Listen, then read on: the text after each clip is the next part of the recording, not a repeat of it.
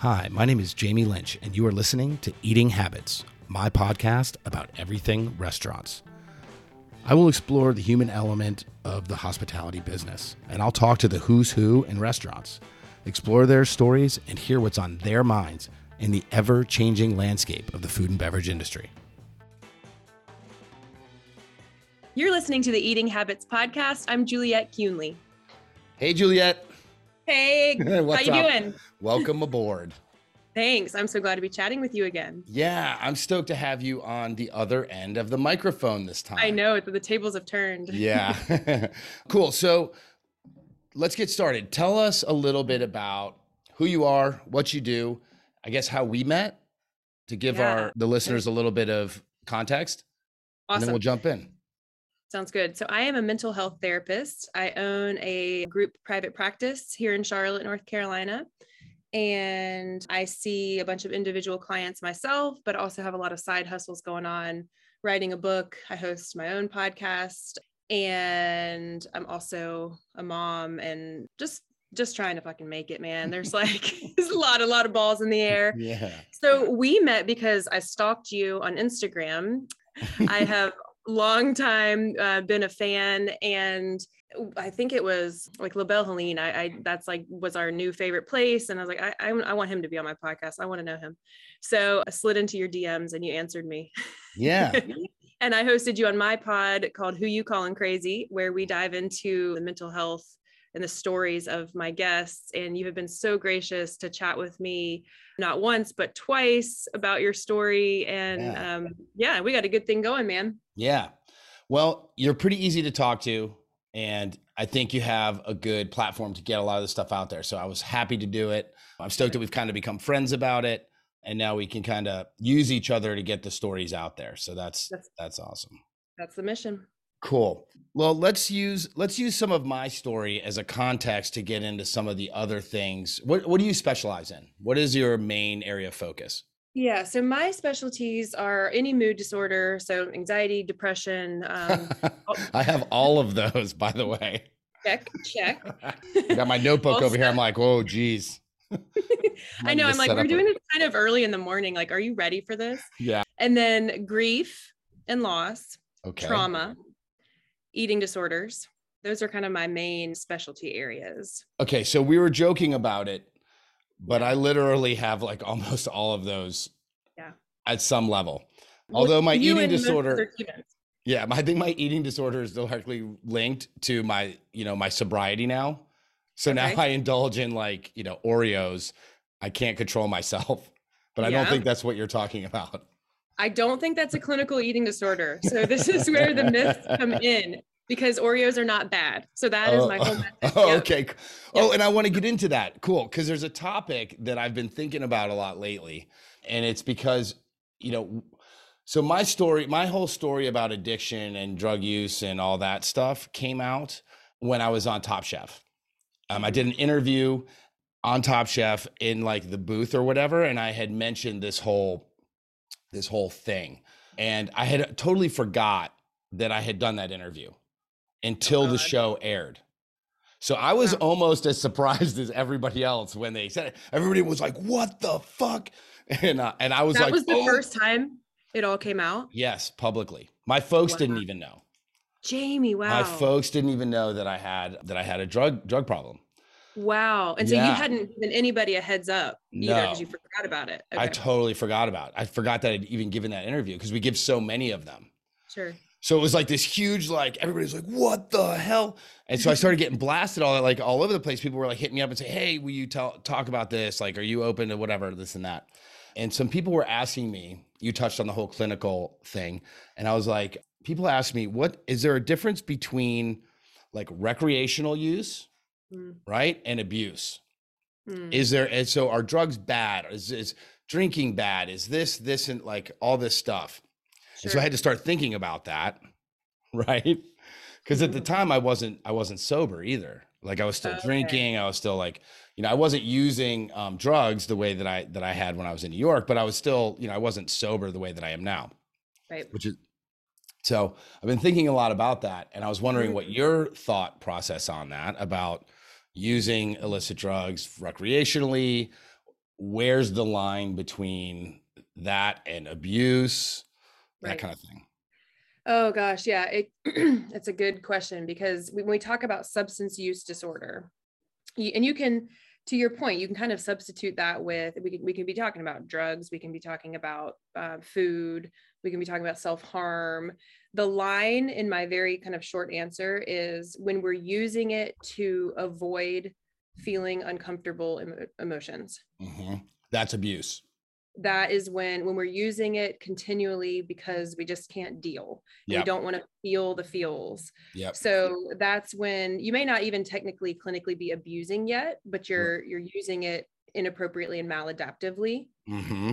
And then we talk about it as a brain disease. So true, addiction is a disease. And then you're talking about neurobiology and brain chemistry and all of those sorts of things. So that can also be a different conversation. And then when it becomes, a true addiction or dependence is when we have kind of those physical symptoms of withdrawal and tolerance associated with it as well. But I think the first threshold is just understanding someone's why and the motivation behind the use. Yep. Cool.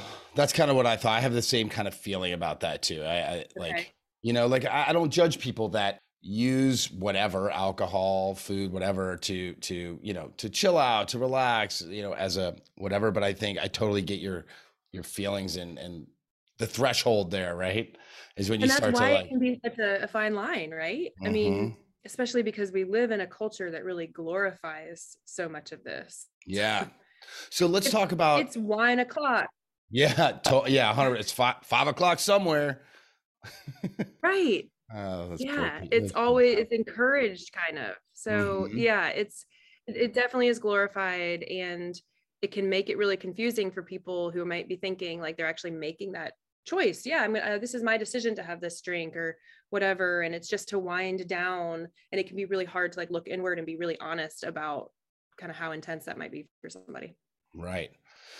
Do you think, applying this to the hospitality industry, do you see, do you think that there's any correlation between like types of people that are attracted to the restaurant industry or hospitality versus other things? Or do you think it's just do you think the industry is part of the, the problem? Like the environment of the industry kind of pushes people towards this alcoholism, drug abuse, eating disorder, like whatever. Right. Yeah, I think it's all of the above. But what I've gotten to know, especially in my conversations with chefs and restaurant owners like yourself, really understanding, because I've actually never worked in the restaurant industry. I worked retail, but understanding the vibe and the culture really doesn't set someone up well to be able to say no, or to set certain boundaries, or to prioritize self-care and sleep, for example. So then it kind of feeds on itself. Well, these things make me feel awake and I'm able to keep up. And so you've talked about kind of that rock and roll industry part of it. Yeah. And so I think, yes, there's a certain type of creative person, and we know about the creative brain that maybe is kind of more drawn to that industry and to stay in that industry. And then they get kind of bought into the whole vibe, and it's then so it goes, right? So I think it's all the above. Yeah. I definitely have, obviously you've talked to a lot of us, I know from experience, there's a lot of excessive use of everything. In our industry, especially back of the house chefs, but even front of the house, people suffer from it too. I mean, they're just as susceptible to all that. Yeah. I think there's definitely a responsibility to the owners and the chefs and the leaders now, those of us who have somehow navigated a lot of this stuff, to set a new precedent and to kind of start changing the environment or changing the conversation a little bit. So what would you say about that? I mean, what are you doing to do that? What's that look like? So part of it, I mean, for me, I've implemented across the board with all of my management, back of the house and all the stores, like this, 5-day a week rule, right? Because back in the day, like work week. Back in the day, I mean, when I was a young cook, you would work whenever. I didn't clock in or clock out. I just got paid for like whatever the restaurant paid me for. And I was like, good enough. And I showed up whenever I thought I needed to be there, when the chef told me to. and I worked until he told me I could go home. And that could be 16 hours a day. It could be 14. I mean, it was crazy. Now, I was working at a caliber of restaurant in that for a purpose too. Like I was trying to like learn from the best and do whatever, you know, that whole thing, like prove that I could handle it kind of thing.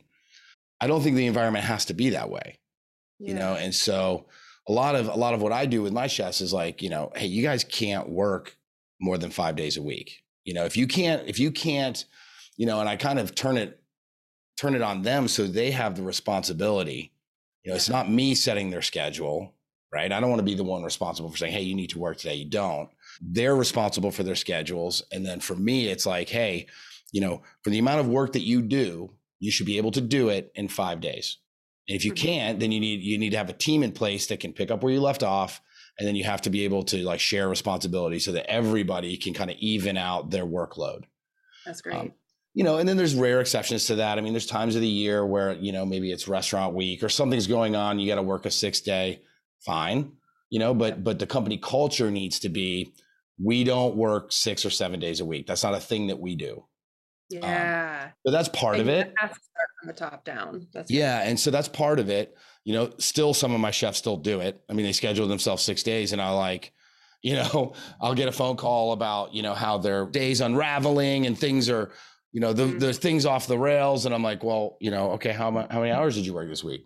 Like, oh, I'm working on like 75 hours. I'm like, no, that's not right. Because your ability to work decreases, right? Like, in my opinion, like the longer you work or the more days you work or the more hours you work, the more your productivity goes down.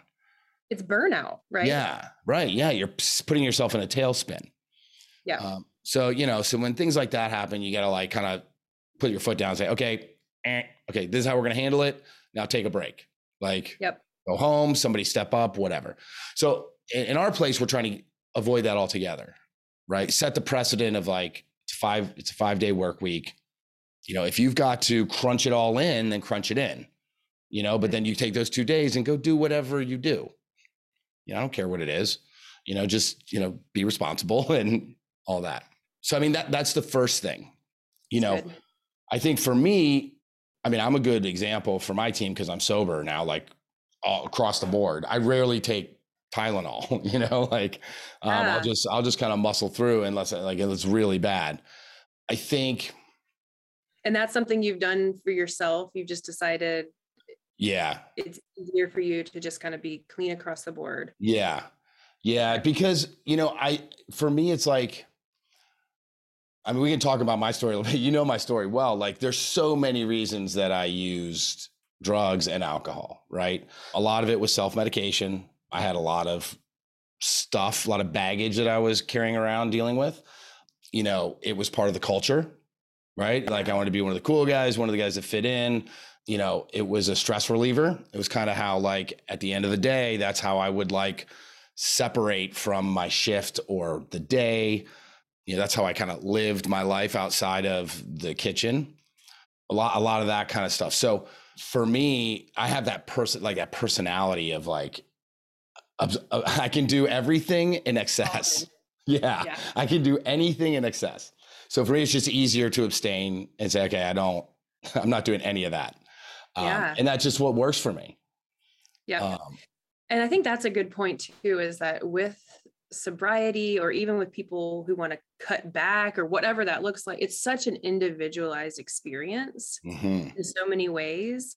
You know, you hear about these things like California sober or like different, you know, different terms and different things like that. What the hell is California sober? What are you talking? What is that? Okay, Demi Lovato might have. No, I don't know who coined it, right? But I think it means like, we should look this up, but I think it means something like, it's not all substances, but like I can smoke weed, but I'm not going to do X, right? Like there's, got it. And that might work for somebody, but I think that, I mean, that's my point is that we can get really caught up in like, this is what it looks like. And I also understand that if someone is truly addicted, sobriety is sobriety, man, at the end of the day, like, and it's a really hard thing to accomplish by oneself. Do you think that's possible? Do you think it's possible to accomplish by oneself? Yes. I think you can. I think you can. I think it's definitely easier with help. 100% and support, but I think it is possible. I was not able to do it on my own. I think I did. Yep. I think I did most of the heavy lifting on my own. But I did have, I mean, my fiance now has been an amazing support in all the things that I do now, you know, but I've had friends and partners throughout my life who were supportive of it. But I did most of the heavy lifting, you know, the decision making, hey, you need to do this now. Like, this is time to whatever. Correct. Yeah. That was like an intrinsic thing. Like I have to decide that for me. Yes. And then like the reaching out but your story is a little bit unique in how you did, you know, like whether or not, because I can't remember exactly, but whether did seeking treatment or going to rehab or therapy, that sort of thing. Yeah. So my story my road has been long, right? Like, it's been a series of seeking treatment, falling off the wagon, back into some substance. It's a little bit of California sober action going on, and then back into like some hard drug use and alcohol, and then clean. Like, so it's been like this kind of like racquetball back and forth thing until honestly, what really got me sober was that I did a few years ago. I mean, it's maybe almost 5 years ago now. I don't know. Time flies, but like that wasn't quite that long. I think it was 3. I think it's been 3 years I've been sober. So about 3 years ago, I did this chef's collaborative weekend dinner event in Nashville, where this group brings in 24 chefs from around the country, transplants them into a city, and then sets up this weekend of tasting menu dinners and whatever. So you've got all these like awesome chefs kind of in the know in their markets. Everybody kind of knows of each other, cooking together. So it became this just rowdy ass weekend, like party time. And there was a lot of drinking. There was a lot of partying. It was off the rails. I mean, I like lost my phone. I broke my computer, you know, all this stuff. And when I finally got back from this weekend, you know, I was like, I did one of those things with those dry out sessions, right? I'm like, okay, I'm going to take a break for a bit, you know, at least a month, no, nothing, just to kind of get my feet back under me. So I did that. And after that month, I was like, just done. Like, I didn't even really have to think about it. I was like, you know what? Like, I'm not going to drink now. Like, I'm able to, and I'm good. And time just kind of like ticked away, where like a month had gone by, you know, 2 months had gone by, 3 months. And I was like, you know what? Like, I'm good. Like, I'm feeling good, getting my shit together. I'm able to get up in the morning. I'm more productive. And it just kind of started this lifestyle shift at that point, where I kind of, you know, at that point, probably a few months into this little break, I was like, you know what? I'm sober. I'm going to stay sober. Like, this is a new way to like do me, you know? Wow. So yeah, it was like this. That was it. Never turned back. Yeah. That's incredible. I did not know that part of it. Yeah. So, you know, so that was just a weekend of excess kind of helped kick me in the pants, you know? Right.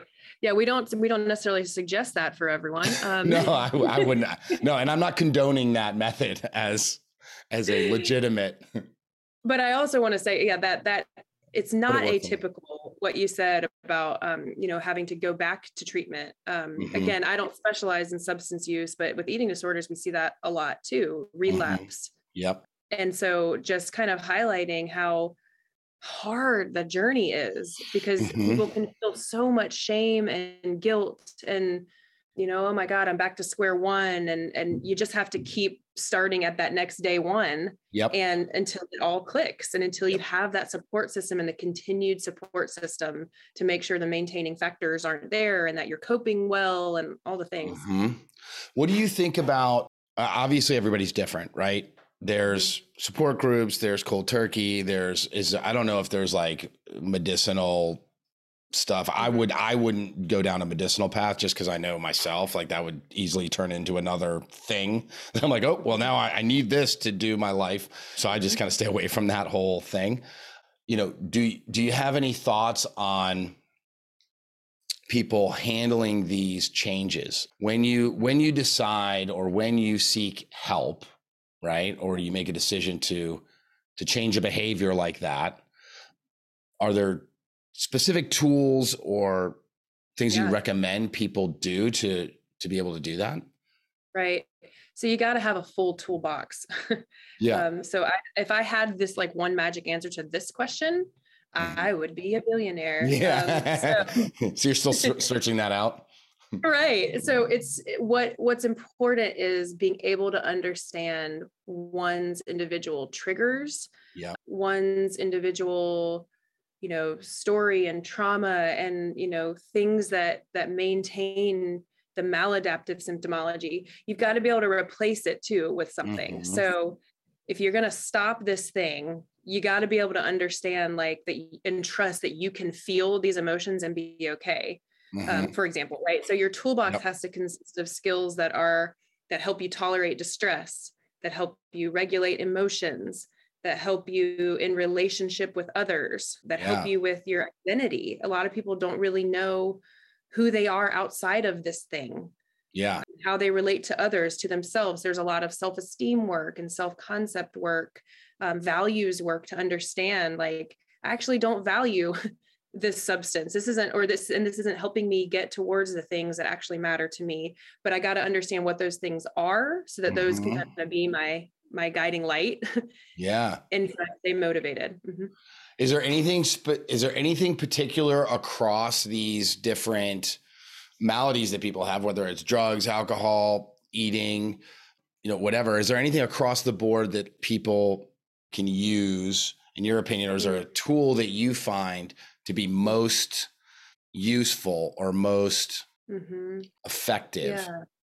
Or is it kind of like you got to kind of like plug and play and figure out? So there's a lot of that. I mean, the coping skills tend to be like trial and error. Mm-hmm. What Sure. worked for me may not work for you. What Yep. works for me today may not work for me tomorrow. Mm-hmm. So one thing is important to point out too, when I say, does a coping skill work? I don't mean, does it make the feeling go away? Right. Because again, that's not a thing. Yeah. The point is, can I tolerate distress? Can I navigate this? Can I trust myself to handle this temporary emotion and get to the other side? Of course, I'm a big proponent of therapy. I think it's to be able to really learn the skills that are available to you. We're best served by having someone understand your unique story and then be able to help you apply those things. Can people do it without therapy? Yes, but that's just my little plug. Yeah. But I do think values, kind of going back to that, I don't think we talk about values enough. And I think we tend to be on autopilot. Again, we live in a grind culture, hustle culture, right? So everything is just kind of good, but we aren't really ever asked to stop and really think about what are truly my values, not society's values or mom and dad's values or the business I work for's values even, but my personal values. And when we're really tapped into that, the choices we make are aligned to those values. The coping skills we use are aligned to those values. To me, they're really foundational. Yeah. I like that. So in hospitality, right, the value that we share kind of as a group is that we take care of others, right? It's like the whole industry is based on taking care of somebody's needs, wants, or whatever. And that can be draining, right? That can become a selfless kind of thing. And I think I've suffered from that over the years. I mean, I've dedicated so much, and we've talked about this in some of our interviews, which I'll link to in this thing too, so people can go back and listen and stuff. But like so much of my identity as a young person, and my connection to people in the world was through food and taking care of others, right? And I think one of the things, what you just said about values kind of triggered a thought for me was finding out, like, you got to have some self-care, right? There has to be a space in all of this where you say, okay, where do I fit into this? My needs and my, fit into all this. Yep. Go ahead. And am I pouring?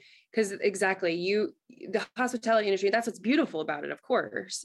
But when you're pouring all of the energy into that, then what's left? Right. Yeah. You end up you feel depleted and kind of empty.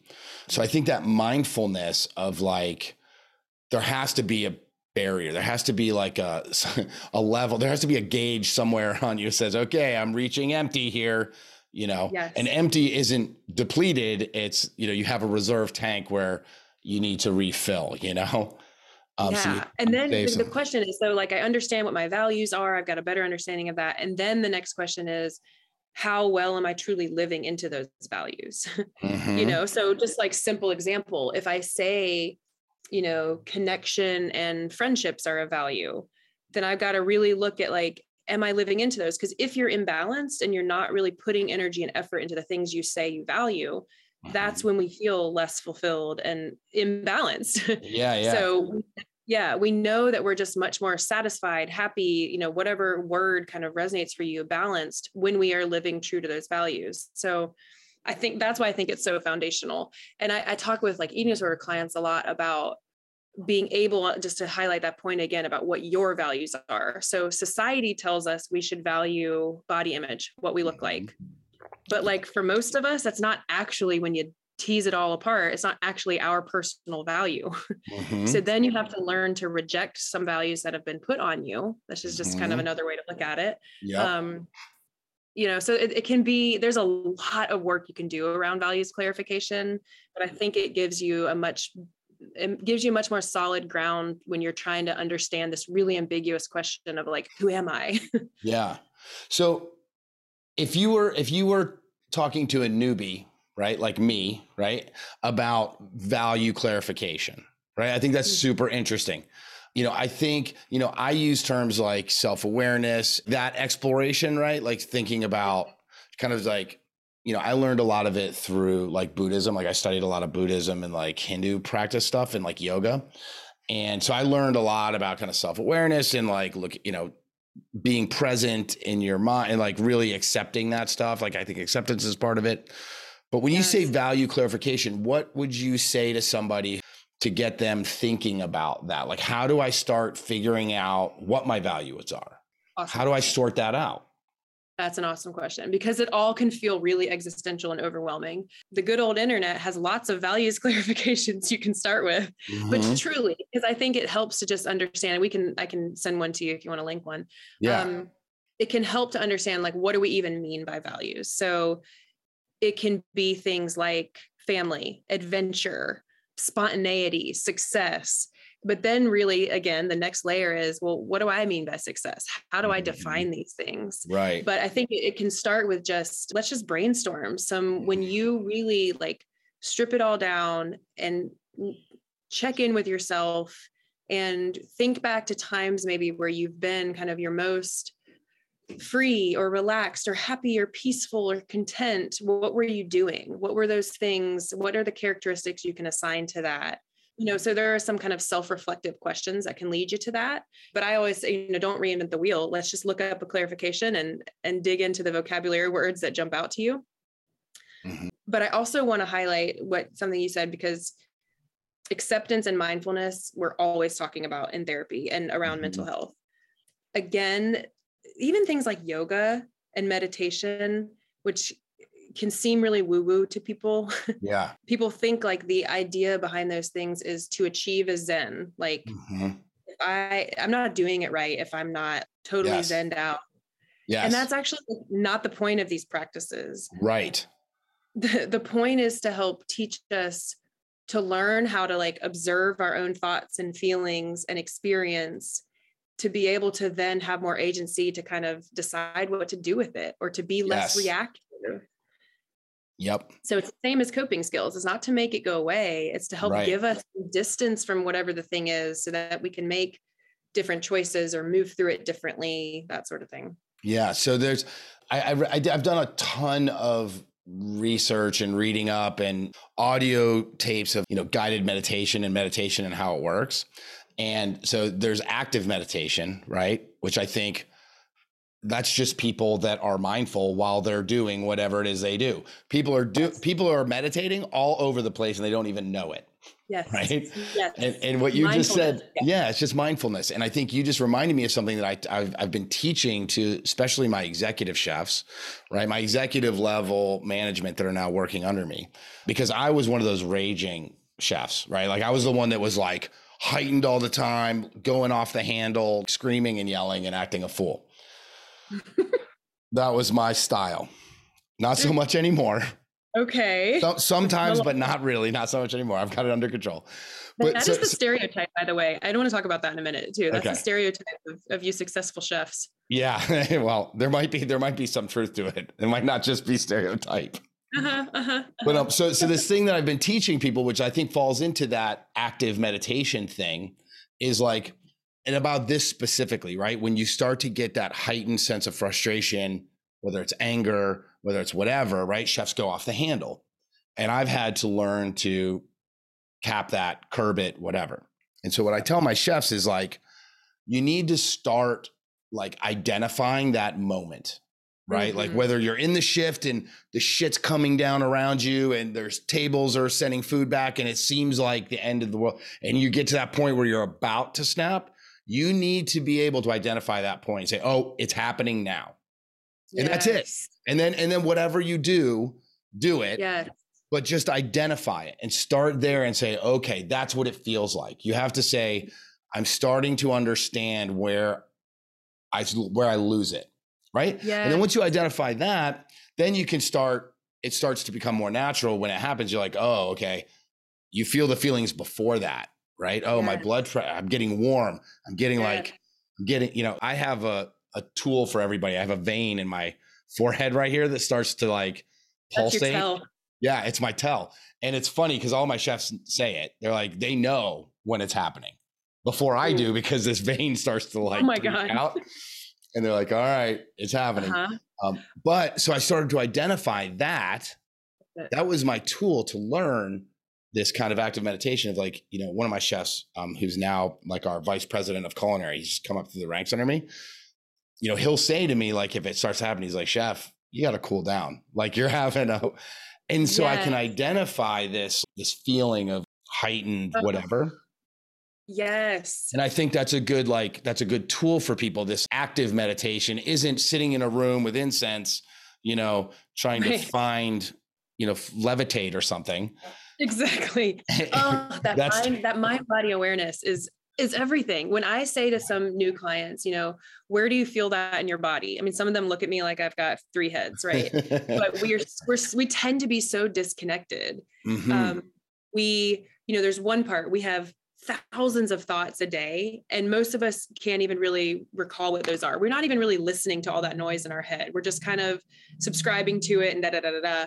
But then we also have this really beautiful gift of body sensations and somatization of feelings. But when we're not connected to that, we can't really use it to our advantage. So to your point, I will help people create like a thermometer almost of like, when I'm here, as you move up the notches on up this stress thermometer, or anger thermometer, or anxiety thermometer, whatever it might be, the better awareness we have around what happens physically, what happens with our thoughts and feelings, then the greater our chance for being able to apply appropriate coping skills. So you said like getting warmer, maybe, breathing, getting shallower or tighter.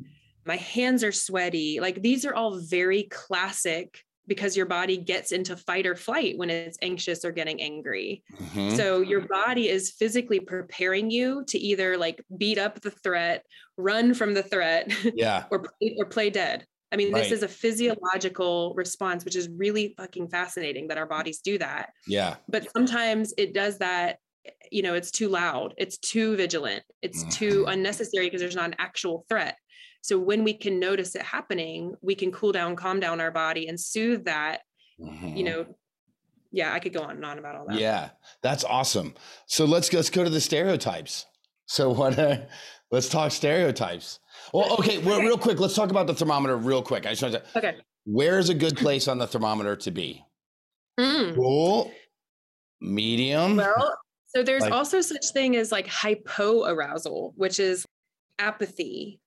That's kind of grief, depression, no motivation. So you actually don't want to be at the bottom of your thermometer, right? There's like a sweet spot in the middle where you're able to feel the feels, you're able to find motivation intrinsically and extrinsically, but you're in this, what we call like the optimal zone of tolerance. You're not in hypo or hyper arousal. Yep. I think that's important to clarify because I think that leads to a lot of the problems, especially in restaurant business, right? Is that depression, that grief. I mean, the grief is something that I've dealt with a lot and have medicated towards, which starts that whole thing. So I think that's important to Yes. say, hey, like, it's important to feel those feels, right? Yes. Like you don't And want to figure out what coping skills are appropriate for what level you are. Because if you are in the Mhm. hypo arousal, you need something that's actually going to ignite some more energy. Right. But if you're in hyper arousal, you need something to help ground you. So you're exactly right. It helps to understand where you are. So as we're saying, it's trial and error with coping skills. You have a much better awareness of like what I need to get into that window of tolerance. Awesome. All right. Mhm. Stereotypes. Okay. Because then there's one thing I know you have to go here shortly. You have some real work to do. So, Oh, come on. so So the stereotype. Okay, no, I think there's a couple of things that come to mind in conversations that you and I've had in the past that I would love to touch on. So yeah, one is I think it's because these fit together. TV chefs that we see or you hear about, or just these stories that you hear. Well, I guess when you're a foodie like I am, that successful chefs have to be just raw and mean and intense, right? Mhm. So there's that piece of it. And then the other piece is this idea of like what it means to be a celebrity chef to begin with. You and I had a brief conversation about that. Mm. But I again, don't like I remember what said, I said. that it kind of weirds you out. Like Yeah. Oh, it is weird. how people and people like me, this is why I like stalked you. Because I appreciate food and what goes into somebody like putting care into it and all of the nuances of it. I Mhm. look up to good chefs. Mhm. And but I think what was interesting is hearing you talk a little bit about how like I'm just doing what I like to do, and now people are treating me like I'm like this celebrity. I would Right. love to hear more about that. Yeah. Yeah. It's interesting. I mean, I think, it's different for everybody. Like everything, there are celebrity chefs and TV chefs out there that have embraced the attention and all that and do really well in it. For me, that's not something I ever wanted to do, right? I was doing it for a different purpose. I wasn't like, I don't cook the way I cook and put everything into it to be on TV or to get recognition, right? I do it out of a sense of caring for people, right? Of nurturing. That's what it's about for me. And so to be in the grocery store and people, be really interested in like my life and what I'm doing, I'm kind of like, well, my life is like really not that much different than yours. I eat frozen pizzas, I eat Oreos, just like everybody else. But this is my vehicle to connect with people. And so for me, it's super weird. Although I've gotten better about it now, like I'm able to compartmentalize it, right? And say, okay, well, this TV thing that I do is not who I am, which is the problem that I had early on, right? Early on, it was like my cooking was my identity. This is how I valued my contribution. There's so much Right? ego that can go into it, right? Yes. I mean, from that part that you're talking about, but also I would think too, just if someone sends a meal back, Mm-hmm. That hurts. that feels personal, right? Yeah, totally. It really does. Yeah, and we have to remember, like, and one of the mantras that we have in the kitchen to kind of regulate that is like, I tell my chefs and my cooks a lot, is like, it's just food, guys. But I had to get there first, right? Like we're putting everything into it. Yes, you're slaving away behind the stove and you're grinding out these meals, but it's just food. Like at the end of the day, we're not, I read these reviews where people say, 0 stars. It ruined my day. My steak was, overcooked. I'm like, really? It ruined your day. Right. Okay. Well, That's a pretty damn good day then. Yeah. You've got some serious, like issues if an overcooked steak ruined your day for you, Right. And so I have to remind my Juliet's cooks. card. Let's move on. Yeah. Yeah. It's just food. Like we can try again. We can, there's a lot of things we can do. We're not ruining people's lives with what we do. So don't get so down on yourself kind of thing. But I think that's a really big overarching theme that a lot of people struggle with in so many different industries. I'm not what I do, right? Yeah. That identity to like what you do is who you are. I took it. That was a hard one for me to kind of get my arms around. And I still struggle with it today. Like everything I do is still around food. Like it's around restaurants. It's about cooking. It's about, so there is an element of like, this is who I am, but it doesn't make up me, like there's a lot more to it. Yes. I'm inherently valuable and worthy regardless of all that, yeah. I guess we've highlighted so many, you've tried to get me to kind of hone in on what are really helpful things. Mm-hmm. Yeah. So we've talked values, we've talked coping skills, mindfulness, but I think this point of like, how can I really surrender and settle into just understanding like my inherent worth outside of all the noise? I mean, that's what we're constantly, and I don't know other than Buddha who has like just achieved that, right? I think that's the constant work that we're doing. Right. Yes. And being aware that that's constant work. And I, as a therapist, am constantly doing it. I have my own therapist. I have my own like work that I do every day to, try to achieve just acceptance and letting go and all the things. Right. That's what it means to be human. Yeah, totally. And and that acceptance of like, the goal shouldn't be perfection.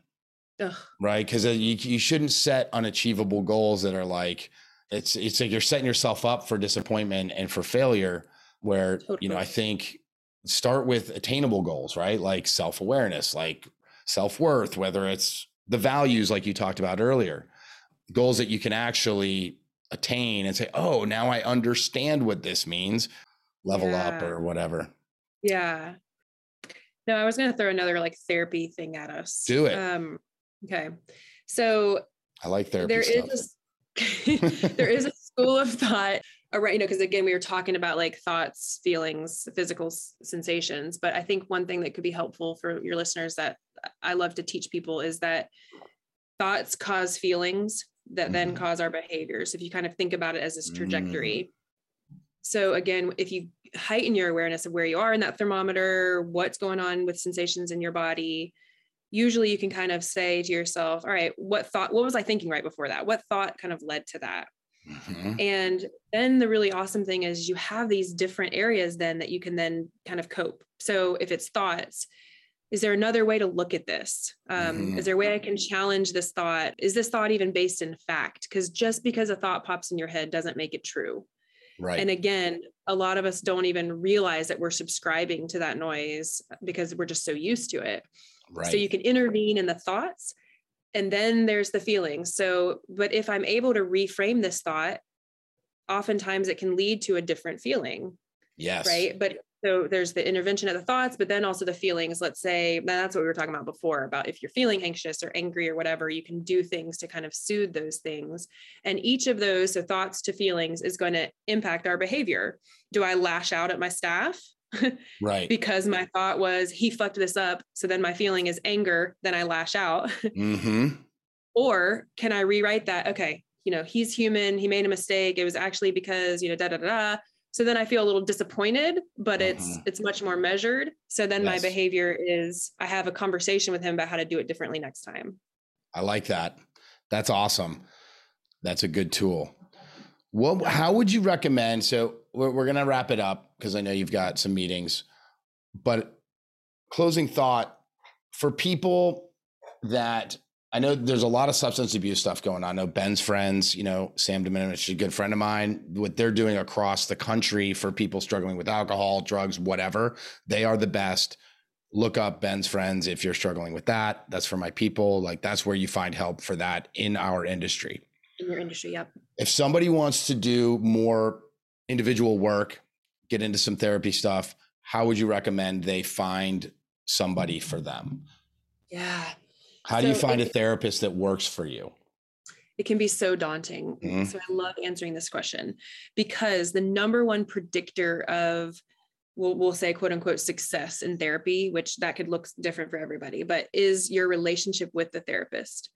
So if you don't vibe, you ain't getting anywhere. Right. And it makes sense because this is a relationship where it is needs to be built on transparency and trust and real rapport. And so if you don't vibe, that's just not going to happen.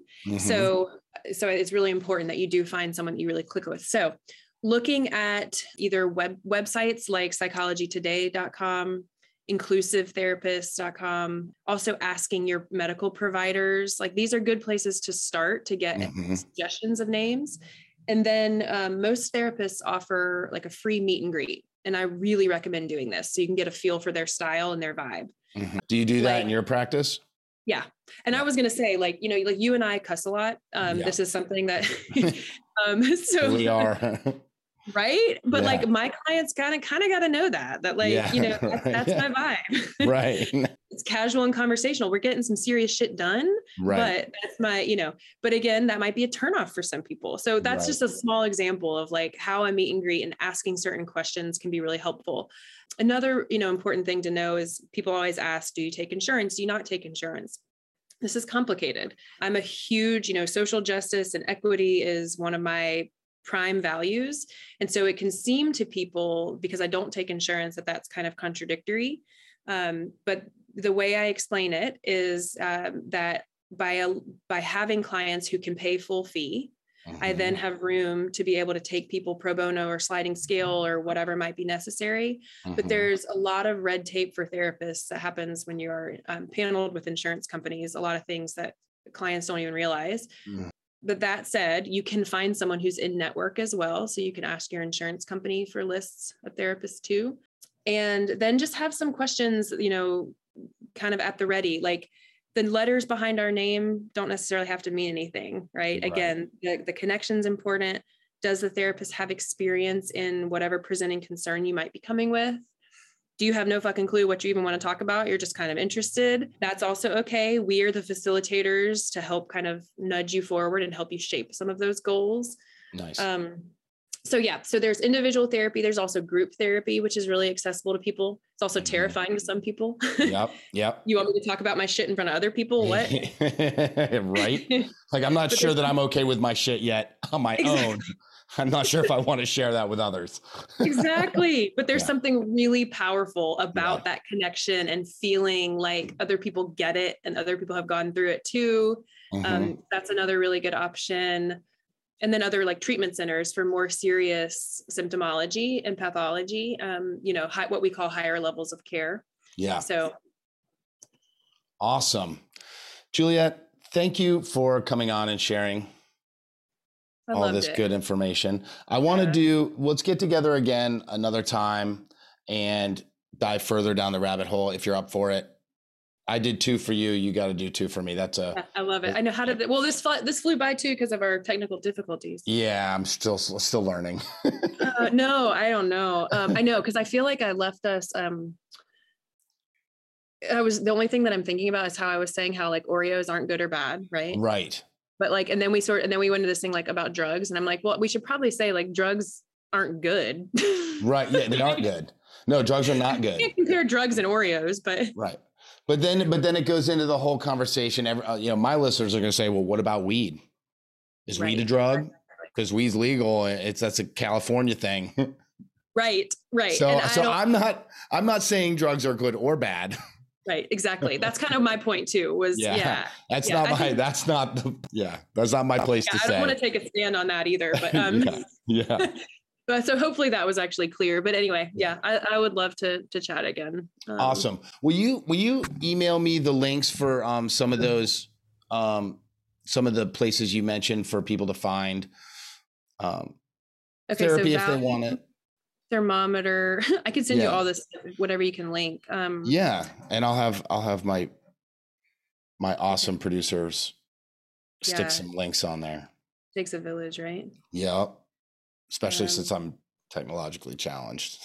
Well, we'll see what they think about this. They might be like, yeah, you're not doing this again. Yeah, we'll put this one in the archives. Maybe no, they'll put it out there. This is great. I mean, listen, it's so important right now because of just, you know, some of the trauma that happened during this whole pandemic thing. We didn't even talk about that. Yeah, we're going to have to go back to that. Like, we have a lot still to talk about. There's just so many things that society and people are coping with, you know, and I think we could go on for days and days and days about all that. I just think that you're having the conversation because it's like, to our point of it has to start from the top down. And that's what I respect about like Sam does his wellness program. He does like a monthly, Yep. where, and so it's like modeling for your people too. Like, this is what this Yes. actually looks like to care for yourself. And here are some options and skills and all that. So Yeah. it's just, I think the tides are turning. I hope so. That's the plan. I mean, if we want the industry to be healthy and survive for a long time, then like people have to be prepared to deal with it. And I don't feel, I mean, Sam and I have similar stories about kind of like, how we dabbled in that and drugs and alcohol and stuff like that. So like that was kind of our generational thing. I mean, that's what people did. That's what we were taught. That's what we were modeled. And I think, we have to be responsible to say, hey, there's another way. Yes. It's your job to do it. We're not going to do it for you, but like there's other ways to do this life, yes. Doesn't have to be that way. Right. I love that. Cool. All right. Well, thank you so much for your time. Of course. Talk to you soon. Talk to you soon. Bye. Bye.